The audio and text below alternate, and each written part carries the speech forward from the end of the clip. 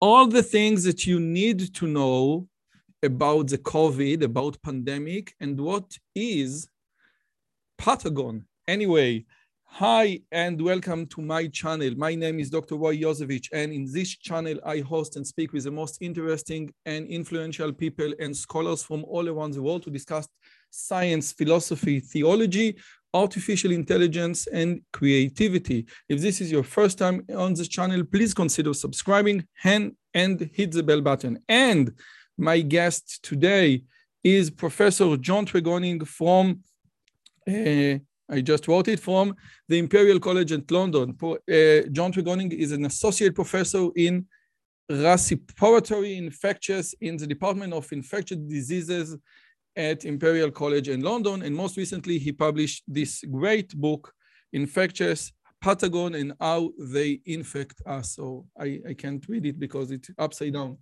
Pathogen and How We Fight Them. So Professor Tregoning, thank you so much for coming. How are you today?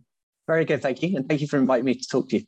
Okay, so like I said before, I have a problem with you since your research about diseases and pandemics and all the other things is extremely important, is very interesting, and of course it's relevant.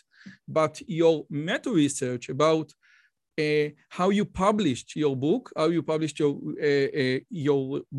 and how do you become better in academia might be even more relevant to my audience. So with your permission, we will start with the first and go to the second, okay?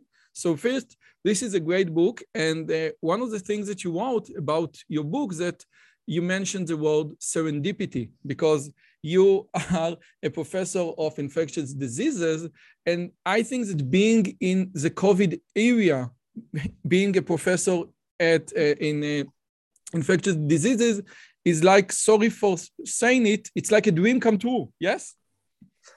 That's an interesting question. It certainly, it's changed the way, it's really hard to explain. I'm sorry. No. It sort of changed, some of it has changed the way we've thought about. So some of it is like, this is what we expected to happen. This is how we thought things would happen. And then some of it is like, well, that's not what I thought would happen. That has changed. So it's it is interesting, but there's that sort of curse about may you live in interesting times where actually when you are in the thick of it, and it is quite exhausting, but fascinating, but exhausting.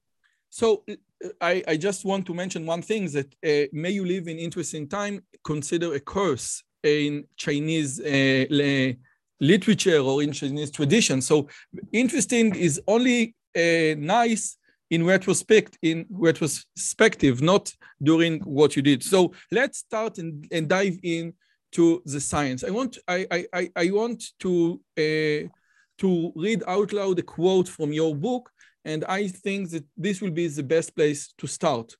A disease is not the same thing as the thing that causes it. Diseases refers to symptoms. So COVID-19, what we know as the COVID virus, is the uncatchy name for disease caused by similarity uncatchy SARS-CoV-2 virus. So what do we need to know about the distinction between diseases and the things that causes diseases? This is just like phenotype and genotype, or something else? It's something more. I think if we think about the pathogen, which is the agent that caught the infectious agent, so it could be a virus, it could be a bacteria. If we're thinking about SARS-CoV-2, it's a virus. That agent, you can be exposed to that agent and not get sick, or you can have the agent, you can have the virus, it can replicate maybe in your nose and make you mildly unwell. It's only when it stacks so that the virus may be more virulent, your immune system may be compromised in a way, or your lungs are compromised in a way, that you get these sort of severe disease. And that's why I think, going back to your saying, living through this interesting time, is you see this whole spectrum of disease in lots of different people. And because we're measuring who's getting infected, we're seeing infection, so people with detectable virus everywhere, but we're not seeing sick people everywhere. And that's changing with the vaccines as well. So people are still maybe getting infected, but they're not getting as severe sick. So you've got these kind of two things separating between agents that can make you unwell if you're that way sort of predisposed versus the kind of the disease that can come. And just one final bit on that, the disease actually can be quite similar between different pathogens. So if you get a bad flu infections into your lung or a bad SARS-CoV-2 infection into your lung, you'll have a similar kind of symptoms. You'll present with difficulty to breathe, pneumonia. So there's similarities in the kind of body's response, especially when things are going wrong, regardless of the virus. Okay, so let's say that I'm having a PCR test, and according to the PCR test, I'm COVID positive. So, but I have no symptom whatsoever. Okay, and this is what we call in Israel or in the world non-symptom. We call it asymptomatic patients. So they can infect other people, but they don't get the symptoms. They don't get the cold, the flu, the difficulty in breathing. But what science know about what distinguish people between getting the symptoms and not getting the symptom? Is it pure luck or something inherent different in their immune system, in their biology that make them immune to the symptoms of the disease? So there'll be, I guess it's like maybe like a computer, it's like a gating thing. There are multiple gates through which things have to go in order for the disease to happen. So the first is probably the amount of virus you breathe in. So if you breathe in one tiny virus particle, you're less likely to get sick than if you breathe in 100,000. So that's the dose is then important. The second thing might be like the time of day. So we know that the immune system is more active at different times. The circadian rhythm, it changes. So it may be the time of day that you're exposed, or how tired you are, or how dry the mucus in your nose is. So there's lots of kind of barriers, and the virus has to kind of overcome all of those barriers. So we know things that will tend to predispose people. So if you have COPD, so the condition that follows smoking throughout your life. So if you've damaged your lungs through smoking, you're more likely to get sick. Or if you have diabetes, you're more likely to get sick, or a heart condition. So we know things that may predispose people to get more sick, and age seems to be the major driving factor. So those things, all of those things kind of add up. And I don't think what we don't have is enough knowledge to be able to say, if we took me and just measured all of those bits and pieces and put them into an algorithm, we could say, this is how sick you'll get. And that's the kind of, that's probably quite a long way in the future, but that'll be a fascinating thing to be able to do, just to kind of put all these variables in and say, this is how sick you will get. But this is basically a chaos theory. It's a complex dynamic system that have many, many parameters. And you said it for yourself. You said it even the time of the day. So let me get it straight, because it is fascinating. And this is the first time that I hear this. So I might get the virus at, 10 a.m., when I'm fully alert and I am not tired and I ate properly. And then my body going to not let the virus go into the gate. And then even though I will get the virus later at 10 p.m., yes, when I'm very tired, the fact that the initial encounter with the virus when I was very healthy means that I develop like a natural vaccine. I think it's probably more just it's repeated attacks against the same thing. And if the attack in the morning bounces off, it doesn't necessarily mean that the attack in the evening will also fail. So I think I think what it tells us in terms of exposure is the more exposures you have, the more likely you are to get infected. So that's where masks and the non-pharmaceutical interventions and good ventilation help, because you're just reducing the number of chances that the virus gets to roll the dice and get into the body. Okay. But yeah, I think you're right. I think there is this sort of chaos element to it. There's so many variables that it is very hard to predict But I don't think, then coming back to the public health side, everything we can do to put more barriers in the way is going to reduce the chance of disease. So vaccines and good hygiene and good underlying health, all of those will help you in kind of swing the balance in your favor. Okay, so let's move on to chapter 4 in your book, and it's microbiome. Now, I had on the show Professor Ravid Strausman from Weizmann Institute in Israel, and he's a cancer researcher. And what they discovered that even that the microbiome, that the germs in your, I don't know, in your stomach has a great impact on what we called cancer treatment. So please, shortly, could you explain what microbiome is and how it affects your possibility or chances to get diseases in the context of the COVID? So the microbiome refers to all of the mostly bacteria. Let's say bacteria. So microbiome refers to all of the bacteria that live on or inside your body. So you have bacteria on your skin, you have bacteria in your nose, but the majority of your bacteria live in your guts. So and they help you digest food.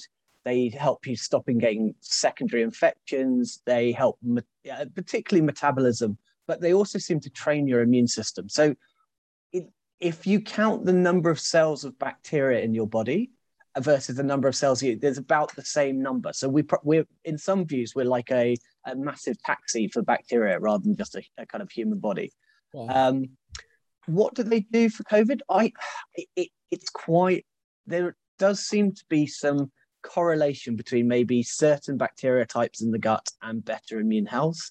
And it's certainly, if you have probably what's best known is it's a bit like a jungle. The lower the diversity, the less healthy the ecosystem. So the more different types of things. Again, the lower the diversity of the bacteria, the different kinds of bacteria in your gut, in your body. So the lower the diversity, the more probably the worse outcomes are. You want to have like a broad range of different things that can respond to different outcomes. But it's still very early in our understanding of how these work. And they're difficult studies to do and to do well, because it's quite easy, because there's bacteria everywhere. There's bacteria on my coffee cup and it's quite, and in my Science for Pets. And so it's quite easy to get contamination and kind of misunderstand things. So I haven't seen anything like a smoking gun, a thing that says this is the single bug you need to be better. But it's more diversity, eating more healthily will all add to that and kind of lead to better outcomes. From what I understand, and I spoke with Ravid, it seems that the microbiome is like an explanation mechanism, but not a prediction mechanism, since there are so many factors. Even what happens to you during birth and in the birth canal, and the fact that you have a dog or you don't have a dog, and your environment. So the microbiome is affected by so many factors that you cannot control. So it's like a unique fingerprint of the person, and your ability to change it or to alter it in a specific manner, just like you said, is very limited nowadays. Am I correct? Yeah, and I think it can change, and it's quite fluid. I think if you measure it at different times of the day, it changes. There was an amazing paper which linked, coffee intake and the type of bread you eat, and there are so many factors in changing all of these things. I think to make sustained changes in it, I think is very targeted changes. It is very difficult. I think where it has been really interesting is in this fecal microbiome transplant. So what we do know is that if you take a lot of antibiotics, you kill a lot of the microbiome in your guts, and that can have long-term effects and make you more susceptible to a bacterial infection. So if you can reseed it after the antibiotics, you then protect yourself against these secondary infections. So keeping it kind of relatively diverse seems to be healthy. By the way, and I think that many people say there is a joke in Israel that flu, you can cure it with antibiotics in 7 days, but if you don't take antibiotics, it will go after 1 week. So basically what we say is that the natural immune system of the body is extremely efficient. And many people say that even in the context of the COVID, where people get the vaccines, the natural vaccine after being ill, after being sick, and they develop the vaccine, this vaccine is much more sustainable for different kind of mutations. So is it true that the natural vaccine or the natural immune system will be better in certain aspects over the Pfizer vaccine, for example? So I think the first important thing is, if we go back to our not understanding who's going to get sick, is that if you're saying the infection with the virus, you are rolling a massive dice of because you might get sick. So that infection could very easily, you may have a genetic susceptibility that you didn't know about, and it could put you in hospital. So that's a very high risk strategy. The second thing is the viruses make anti-immune factors. So the way that viruses infect you is by turning off your immune system. And we think that some viruses, like coronaviruses, actually dampen the immune memory. So they make a protein that targets the immune memory and basically shuts it down, makes your memory less good. So on those levels, natural infection is probably less effective because you've got the high risk and you've got the kind of a rapidly diminishing response. What the vaccines do is that they give you the immune memory without ever being exposed to the pathogen. So you never get sick, and you might get the mild infection, but you're never going to get the severe disease. And the vaccines are protecting against severe disease. And I think they give you a stronger, more controlled response against infection. But in Israel, we see that we had like the first shot of the vaccine, and then the second, and then the third, which were called the booster. And then we have Omicron, which is like the fifth or the fourth. I don't count yet, the fourth version of the virus. So it like we just tweet the very specific modification of the virus each time, and each time the immune system, it like diffs and cops. Each time the virus become more and more sophisticated. So what about this? Isn't like are we going to be another vaccine and another vaccine for the next 10 years? Or what do you think is going to happen? Yeah, so it is an interesting question. So with the vaccines and the boosters, so the 3 doses that one would have had in Israel, they're all the same thing. They've not changed the vaccine at all between those 3. So it was targeting the original strain that emerged in 2019. And it's basically what happens is each time you get vaccinated, it pushes the amount of antibody up a level. So the first, you're here, you have your second one, it goes to here, you have your third one, it goes up again.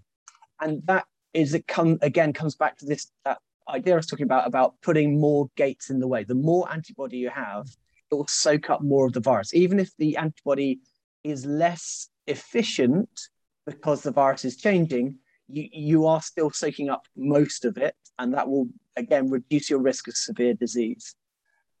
The virus is evolving, and that is natural, but because it's what's called an RNA virus. So the genetic material in it is a bit more leaky. So when it's like if you photocopy a photocopy and you keep on copying it, instead of going back to the original, you make more and more copies, you get more and more errors in the document. So the viruses make more and more errors. The more people who are infected, there's more chances of these errors happening. And some of those errors, most of those errors will kill the virus. It'll be bad for the virus. A few of them are going to give it a selective advantage.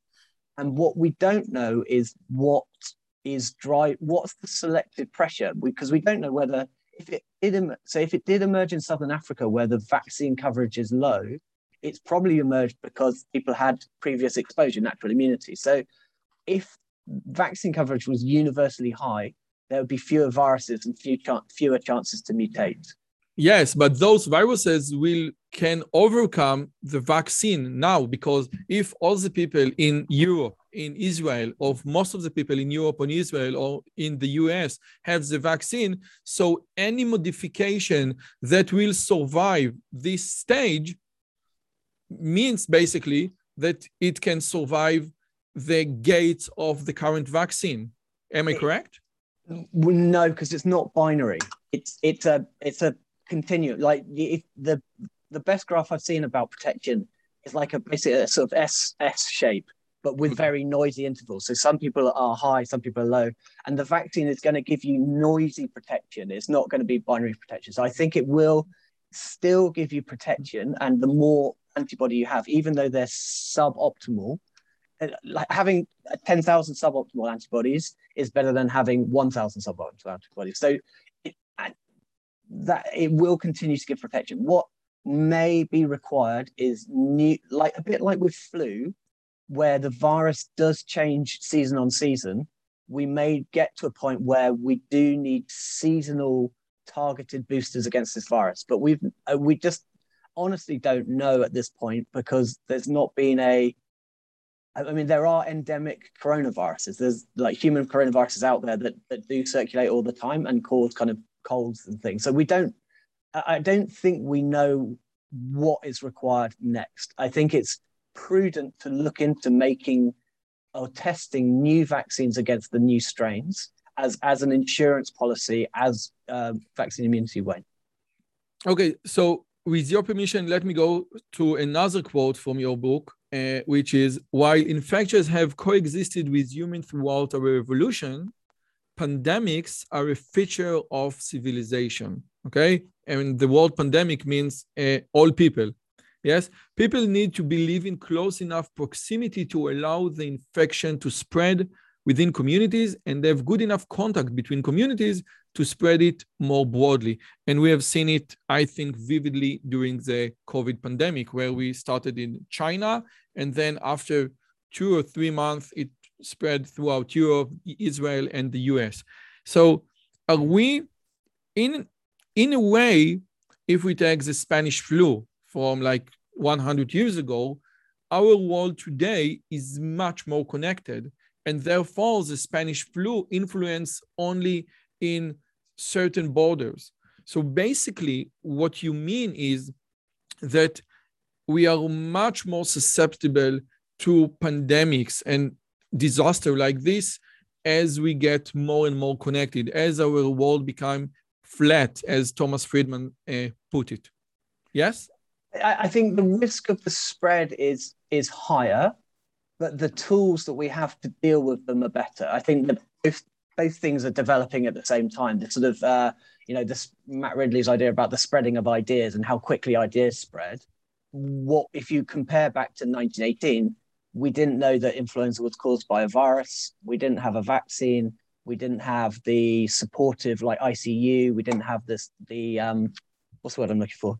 Like the steroid drugs that are very useful in the kind of severe diseases. So the knowledge has increased at the same time as the kind of human population kind of increase in number. But so yes, in general, we are at greater risk because of the interconnectivity.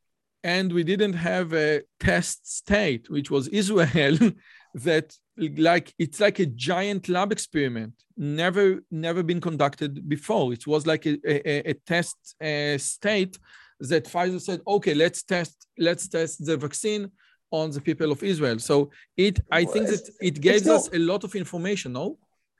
I mean, the vaccine was tested in all of the vaccines had a massive phase 3 efficacy style trial before they went into countries. So they were tested globally for safety and protection before they were then licensed into different countries. So I hope by being an early adopter, Israel then generated more of the early data, but the test happened. I don't like the phrase test state. I don't think that's a fair description. I think. Okay. I'm sorry. No, it's fine. Sometimes these things sound. I'm from Israel, so I just want to raise to my country. This is basically it. Okay, but there is a chapter from your book And this chapter says, which leads to the big questions. And it says, why don't we get sick all the time? And this is a very important question, because if you get the bacteria, if you get the disease, if you get the viruses from the air, and each breath of air, it's approximately half liter of air, how come that we don't get sick all the time? This is a very important question. Yeah, no, I think it's amazing.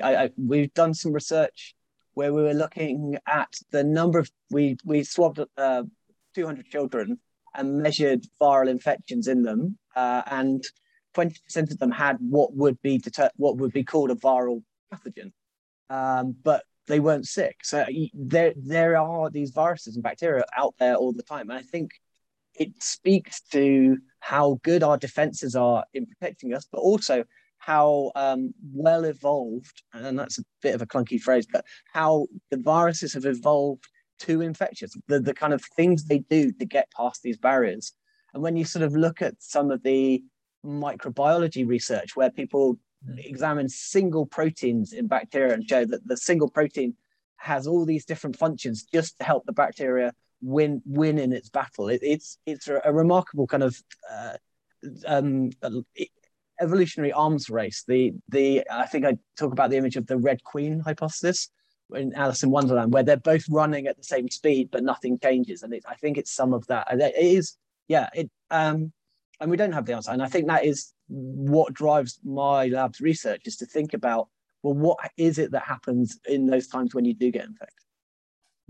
Because it's when you think about it, it's like it's so unprobabilistic. The probability of not getting sick is so low that how come? It's like a living miracle.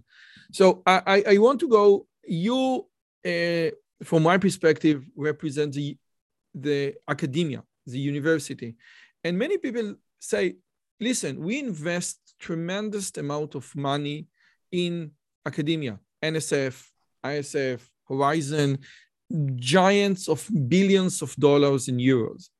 And when we needed a straight answer from academia, and all the academia joined together to give us something, the answer wasn't there. And we got the answer from Pfizer, which not part of the academia. It's not it. So my question, and I spoke on the channel with several biologists that mentioned this very thing, that how come we didn't get the answer, so do we need to rethink our biology and microbiology department after the pandemic, that we didn't get as the public, as government, what we needed them after so many years of investing tons of money? Yeah. So I'll come back with a straight no on that. I think that's a misinterpretation of what happened. I'll give you a number.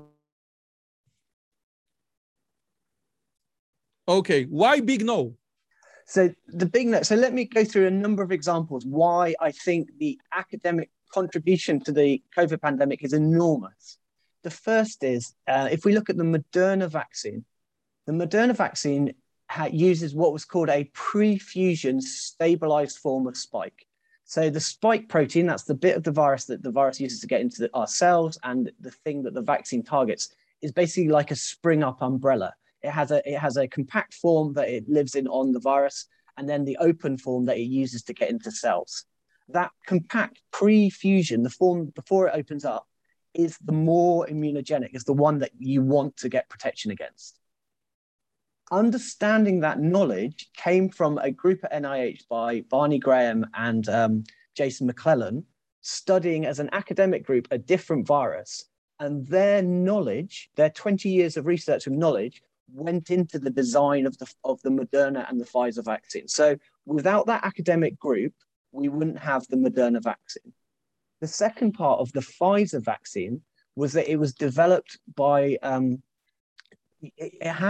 it's made of mRNA, and mRNA, when you look at, when your cells see it, says this is foreign, and normally your body would say, because this is foreign, like because it thinks it's an infection, would stop the mRNA being turned into proteins. So how I need to drill down. It's basically mRNA encodes the proteins.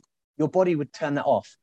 There was a group called Kathy Carico, who works at BioNTech now, spent 20 years as an academic researching how to trick the body into making mRNA vaccines.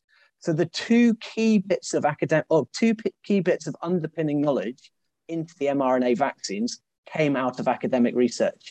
And both of them were kind of quite somewhat niche and wouldn't have been funded in industry. I mean, the third one, if you look at the AstraZeneca vaccine, that is all built out of research done at Oxford University over a 20-year time span. So all of this knowledge, what happened in the last year was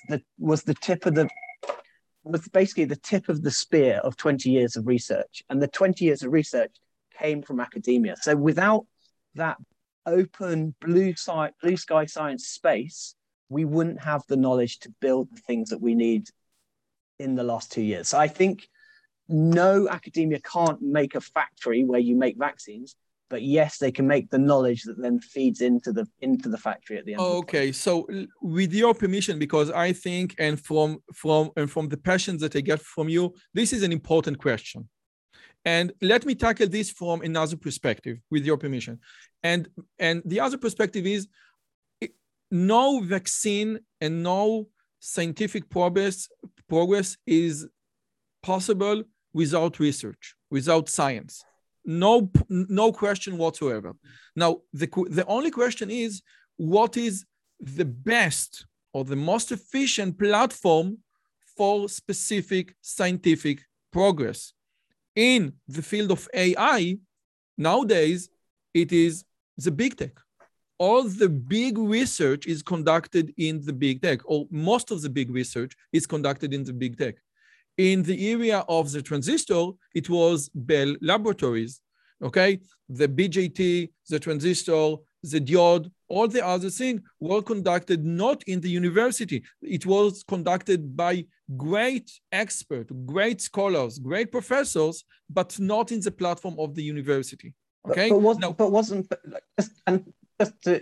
Wasn't Bell Labs run like an academic department? It didn't have a specific... Bell Lab ran like academic department, and Google Research ran like academic department, and Facebook Research ran like academic department very well. But there is something different, because Google fund itself and Facebook fund itself. So it is extremely important to get the distinction. Now, we say, okay, we need basic science, and basic science is unprofitable, okay? Because you just aim to a very long, very far away target, and then you try, and maybe you get it and maybe you don't. So maybe we want academia to focus mainly on basic science, just like you said, like 20 years research that eventually leads to what we need. And of course, without Maxwell equation of electrodynamics, we wouldn't have anything. It is important. We need the academia, but the platform that we call academia, universities, grants, etc., is not efficient in delivering things to the door, to delivering the next vaccine, to delivering something that is working. What about this perspective? No, I agree. I think academia has. I think it's an ecosystem. You can't have industry without academia. The two things, and so I think that there's kind of there is a mergy place in the middle of early phase 1 trials. But to my mind, academia is about generating a number of ideas, many of which won't work. So therefore it's almost like the mutation that drives evolution. So you're having all these mutant ideas come up, most of them fail, but some of them will then feed into the industrial pipeline. The other thing I think academia does, which is really important, is that it trains the people to go into industry. It trains the people to go into policy. So we can use research as an educational tool. So at that point, you're then getting new ideas that may or not be important, but also you've trained somebody who can then go and be a scientist thinker in any number of different jobs. And I'm strongly, I think what I do as a supervisor is training scientists, not training academics. And I look at the kind of people who've been through my labs. One's a medical doctor, one works for the government, one works for a funder, one works for a science writer. So there's lots of different paths that I think the academic model then contributes as well. Ideas and people, I think, is what we generate. But I'm professor of computer science, and as a computer science, many companies in the industries says that learning to program in academia is not good because academics don't know how to really program something that works. So in other words, we train our students to become better scientists or better thinkers, but we don't train them. We don't give them the proper tools, and those proper tools are given to them in the companies and the corporates that they are working. And I would argue that this is similar in Pfizer, that if you that what you get when working in such a company like Teva or Pfizer is different, and in some aspect inherently different than what we get in the academia lab. So with your permission, let me ask you, do you think that something in the model of training, in the model of syllabus, in the model of funding academia, in your department, should be changed after what we know after 2 years of the pandemics? Or would you say, no, just keep it the way it was? So in terms of training, and I think universities are moving there, is we are accepting that the knowledge of the world is in our mobile phones now. You don't have to learn the Krebs cycle off by, or you know, whatever it is. You don't have to learn that into your head anymore because you can look it up. But you do need to be learning critical thinking and experimental design and planning. And those are the skills that I think in terms of the education is what we are doing both at a undergraduate and a postgraduate level. In terms of funding, I don't know. I mean, I of course would argue for more funding. I won't tell, John. Yeah. It's just between the two of us. Yeah, I think it's been fairly. I don't think academia failed in the pandemic, because I think across the board you've got the epidemiologists and the modelers and the vaccine people. So I think it by and large works. And I don't know. I think it's a good return on investment. Yes, because in the last chapter of your book, you say, and you speak about, the balance between companies and academia and what they should do. But with your permission, because it was extremely fascinating. But I want to move on to the second thing. And what we talked about so far was, how academia infect or influence something that is relevant to the public. And you most recently published this book, the books that we are talking about, Infectious, Pathogens, and now we find them. And something very interesting happened. You also wrote a column in Nature Careers, how I wrote a pop science book. Now, and this is extremely well written, very funny, very funny. And first of all, what is Nature Career? It's like a Nature article that you have there, but it. So Nature, the journal has kind of two bits. The main journal has two bits. It has the kind of magazine-y, newspapery side of it, which does the articles and the careers advice, as well as the scientific writing. And I've been working with the team on the career side for a number of years about writing different aspects of of what it's like to be a scientist, and how and different challenges in academia and how to overcome them. So I was very lucky during the pandemic because I wrote a weekly diary of what it was like to live as an academic through COVID. And that was a lot of fun, but it was quite a challenge because I was writing, like every week, you'd be writing one article, editing the one from the week before, and thinking about the next one. So it was a very different sort of intellectual challenge to the normal job. No, but when you published in Nature Career, it's not like published in Nature. So or yes? Well, apparently it appears, it's cited on PubMed as a Nature paper, but it's not. No, it's not a primary research paper. But it might be my only chance to go into Nature. So exactly. This is why I'm asking. Okay, but we know that Faraday wrote the story of candle as addressed to youth. We know that the publisher of The Origin of Species told Darwin, make the book clearer. I want to address the public. But we know nowadays that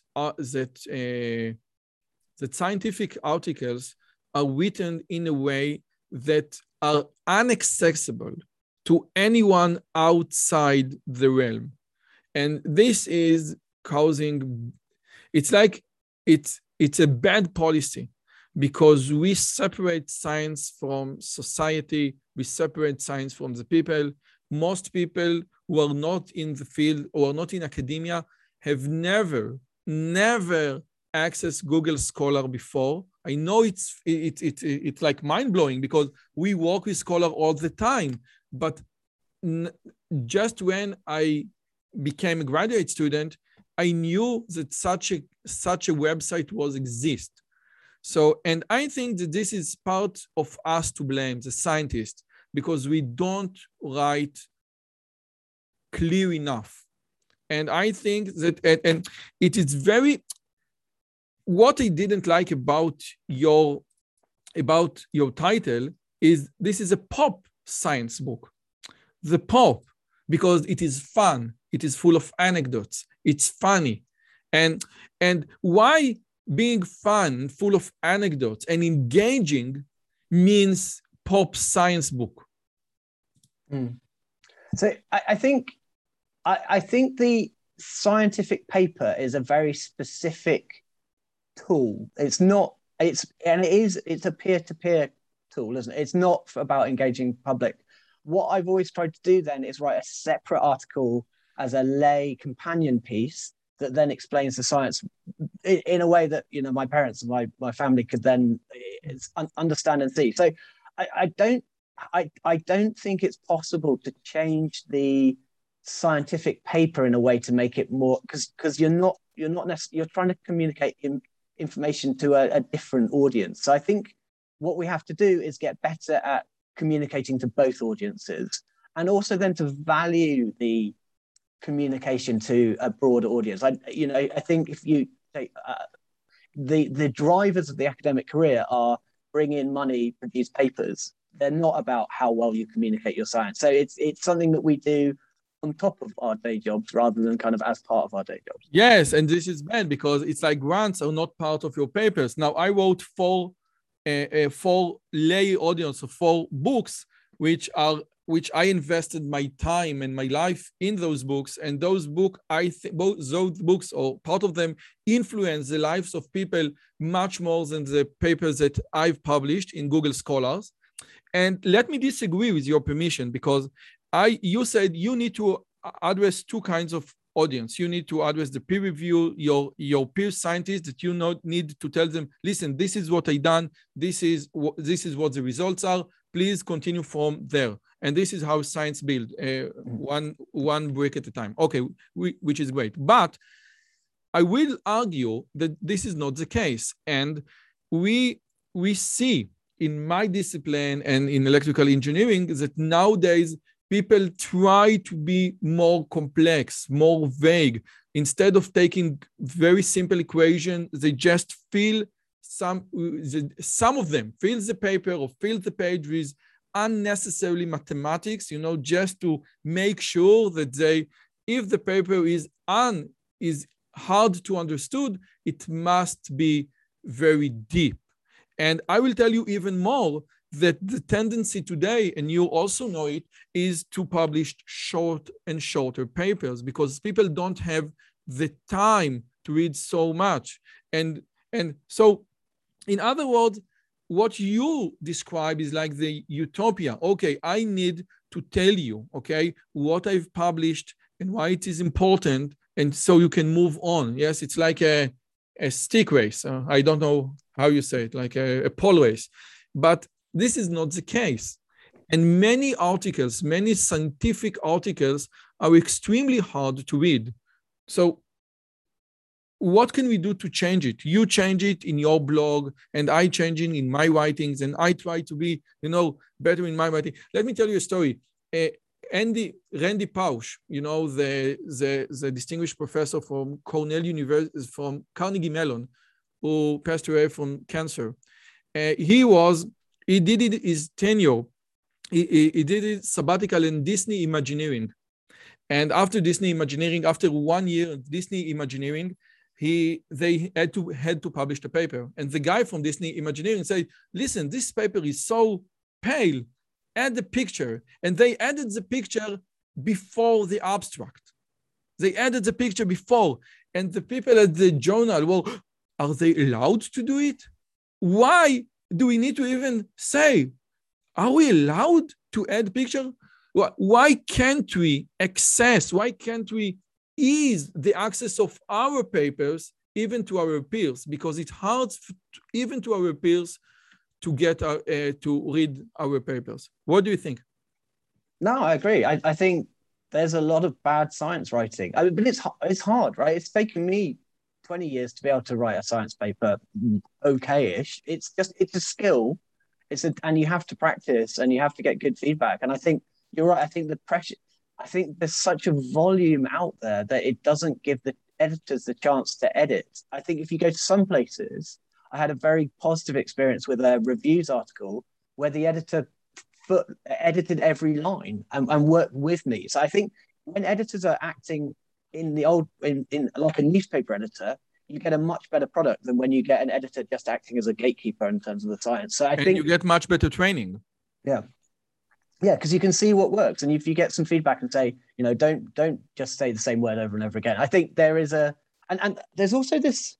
I don't know if you see it, but I feel sometimes people, like you say, obfuscate. They use complicated words where a simple word would do, and I think, like I just did. So I think there's a bit in writing where it's just say it was rather than and so we saw that this thing. It's like, well, that's just not good writing. Yeah, it's not used. It's like academia. It's like I don't say I used. I say I utilized, and we don't say it was a passive form. And if you see, Stephen King has some rules about good writing, and Stephen King is a very good writer. Yes, he's like the most read author in the 20th century. And basically, I think all the things that he described as good writing are like in academia, are like in journal writing. And you see all these complex sentences. Just a second, what we are trying to do. Okay, I want to do this.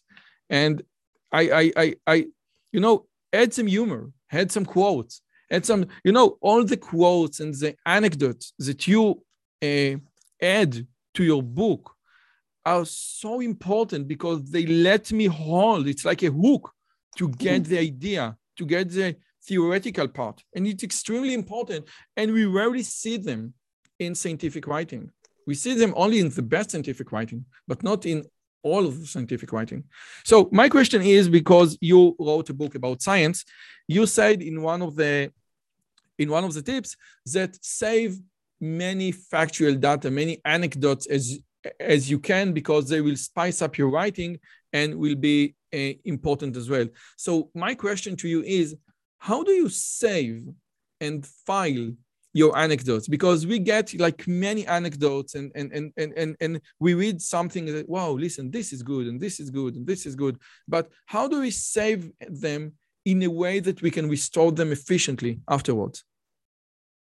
I didn't have any system. They were just things. I think they were just things that I had enough of. They were either things that had made me laugh previously, and I really remembered them, or I had enough of a stub that I could then search them on Google. So I think my search terms are probably quite weird at the moment. Like, what's the most, what's the longest tapeworm, or what's the most, how much? Because I remember going to talk about somebody doing human deliberate cholera challenge, and he was talking about the volumes of fluid that came in. I couldn't remember the exact number, but I could then piece it together. It was a bit of a kind of detective work to just try and find the bits from my brain from earlier. So maybe writing them down would have been better, but I just kind of relied on my imperfect memory.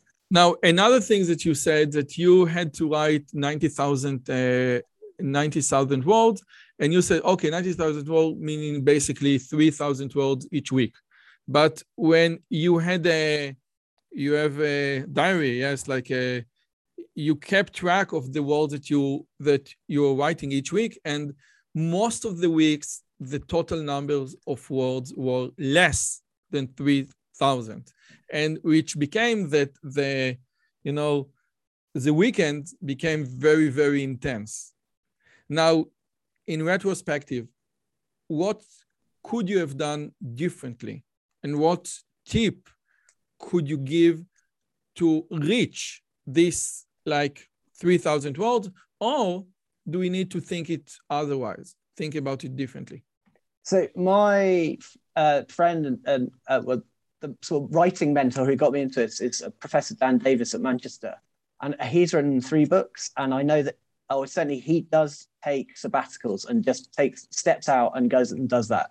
And lots of my friends were like, well, I don't know how you're juggling it. Maybe you should just go and do it. And so maybe it would have been better to have taken blocks of time, of being a bit braver about saying to my line manager, can I take these blocks of time as sabbatical and take it off?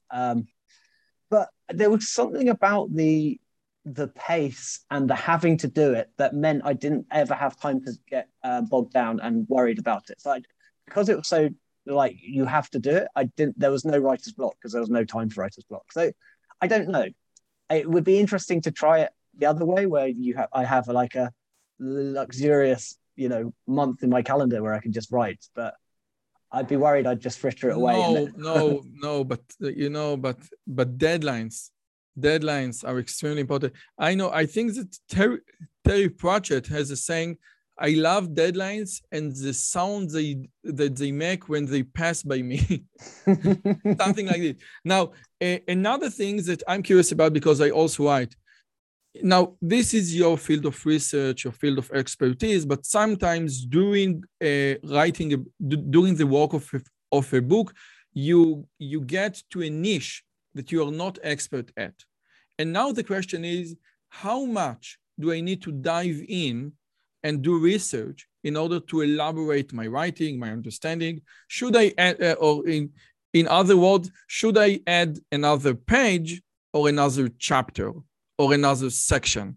I started my book about artificial intelligence, and I said, okay, I need to have a small chapter about human intelligence, because artificial intelligence basically want to simulate human intelligence. And I start reading about human intelligence just to have like 20 pages. And eventually it came out with 400 pages because the subject was so interesting, so immense. I couldn't summarize it in 20 pages. So I had 400 pages. So I'm sure that this thing also happened to you. So what's your take about how much dive into a side niche? Yeah, so I just slight different answer to start with. The thing I found the most challenging were the bits that I knew most about, because I couldn't work out where to crop them. So the immunology chapter does run on a bit when I was much more strict on the ones where I knew less. The second thing that helped was I have access to experts in all of these fields because I work with them. So I could just send a chapter to somebody and say, have I missed anything on there? And the third, I don't know. I think I went as far as I was interested, and then I could just pick out the funny and the interesting and the important. So I'm sure there are things I've missed, and I'm sure for people, like I had friends who were like, "Oh, you didn't mention this pathogen." I was like, "No." Have you seen Blackadder, where he's writing the dictionary? There's a British comedy from the 90s where he's writing a dictionary. And at the end, they say, he's like, "Oh, do you want a sausage?" And he's like, "Sausage?" Because he's really angry because he's missed the word sausage. And there was a bit of that when somebody's like, "Oh, you didn't say gonorrhea." I was like, "No." So yeah, there are lots of holes, but hopefully not enough that it all falls apart. Okay, so with your permission, last question, and this is again also a great writing, a great article. 10 simple rules to becoming a principal investigator. And one of the things that you write there is, let me just quote, moving from doing someone else's research to getting other people to do yours. Being a PI is fundamentally different jobs to being a postdoc. And it's not like a graduate student or a doctoral, it's a postdoc. And postdoc usually has his own research that just happen to be in the same environment. And it's not an easy transition. And then you list like 10 simple rules about have ideas, publish papers, and many things as well. And now, many students and many postdocs that I know had very bad time switching from being a postdoc or even a successful postdoc to being a PI. And I want to just ask you about one thing. The first rule, which is have ideas. Now, how do you have ideas? Because I thought that being a postdoc means that you need to work in part on your ideas as well. So could you please elaborate just on one thing, because we don't have many time. Could you please elaborate on what you know about have ideas? So I think what I was trying to say is, and you're right, so the postdocs have to have ideas, but often it's within the context of a single project, or they have ideas about how to move their single story on. You've kind of got to have a whole framework of ideas to support new people, to, some that which will go nowhere. I think it's the engine on which our careers are, it's what we sell, isn't it? If we're a company, we're selling our ideas and the successful kind of development of those ideas. And I think without those, you can't run a group, because that's your main job in the group, is to come up with at least the initial idea. And it doesn't have to be right, but it has to be enough that somebody else can then go and build it further. So how do you get the idea? Where ideas come from? Where good ideas come from? Yes. So for me, it's conferences, and conferences with time to step back and think in between them, or some space after the conferences. So I get most of my ideas from talks rather than from papers, but other people get them from papers. I think you need to dedicate time to thinking about things, and to and to accept that you can spend a whole morning and have nothing to show for it. But that's not a wasted morning. It's just that day you didn't have anything to show for it. So it doesn't just happen. I think you have to put the time in, and then you also have to leave the gaps in between. I think your subconscious does a lot of the heavy lifting, but it needs to have the kind of input in, and then it grinds through it somehow, and then stuff pops out the other end. So a range of different things. Exercise helps me as well. I'm having tomorrow on the show Professor Barbara Oakley, and she is the author of like the most views massive open online course in the history, Learning How to Learn. And she heavily discussed, the difference between focused and diffused mode, and the importance of diffused mode in learning. Like wasted morning is not wasted, because something is built in your unconscious, and finally you get it in the shower, you get it in the conference, you get this aha moment, but this aha moment is built upon many wasted mornings. So yeah.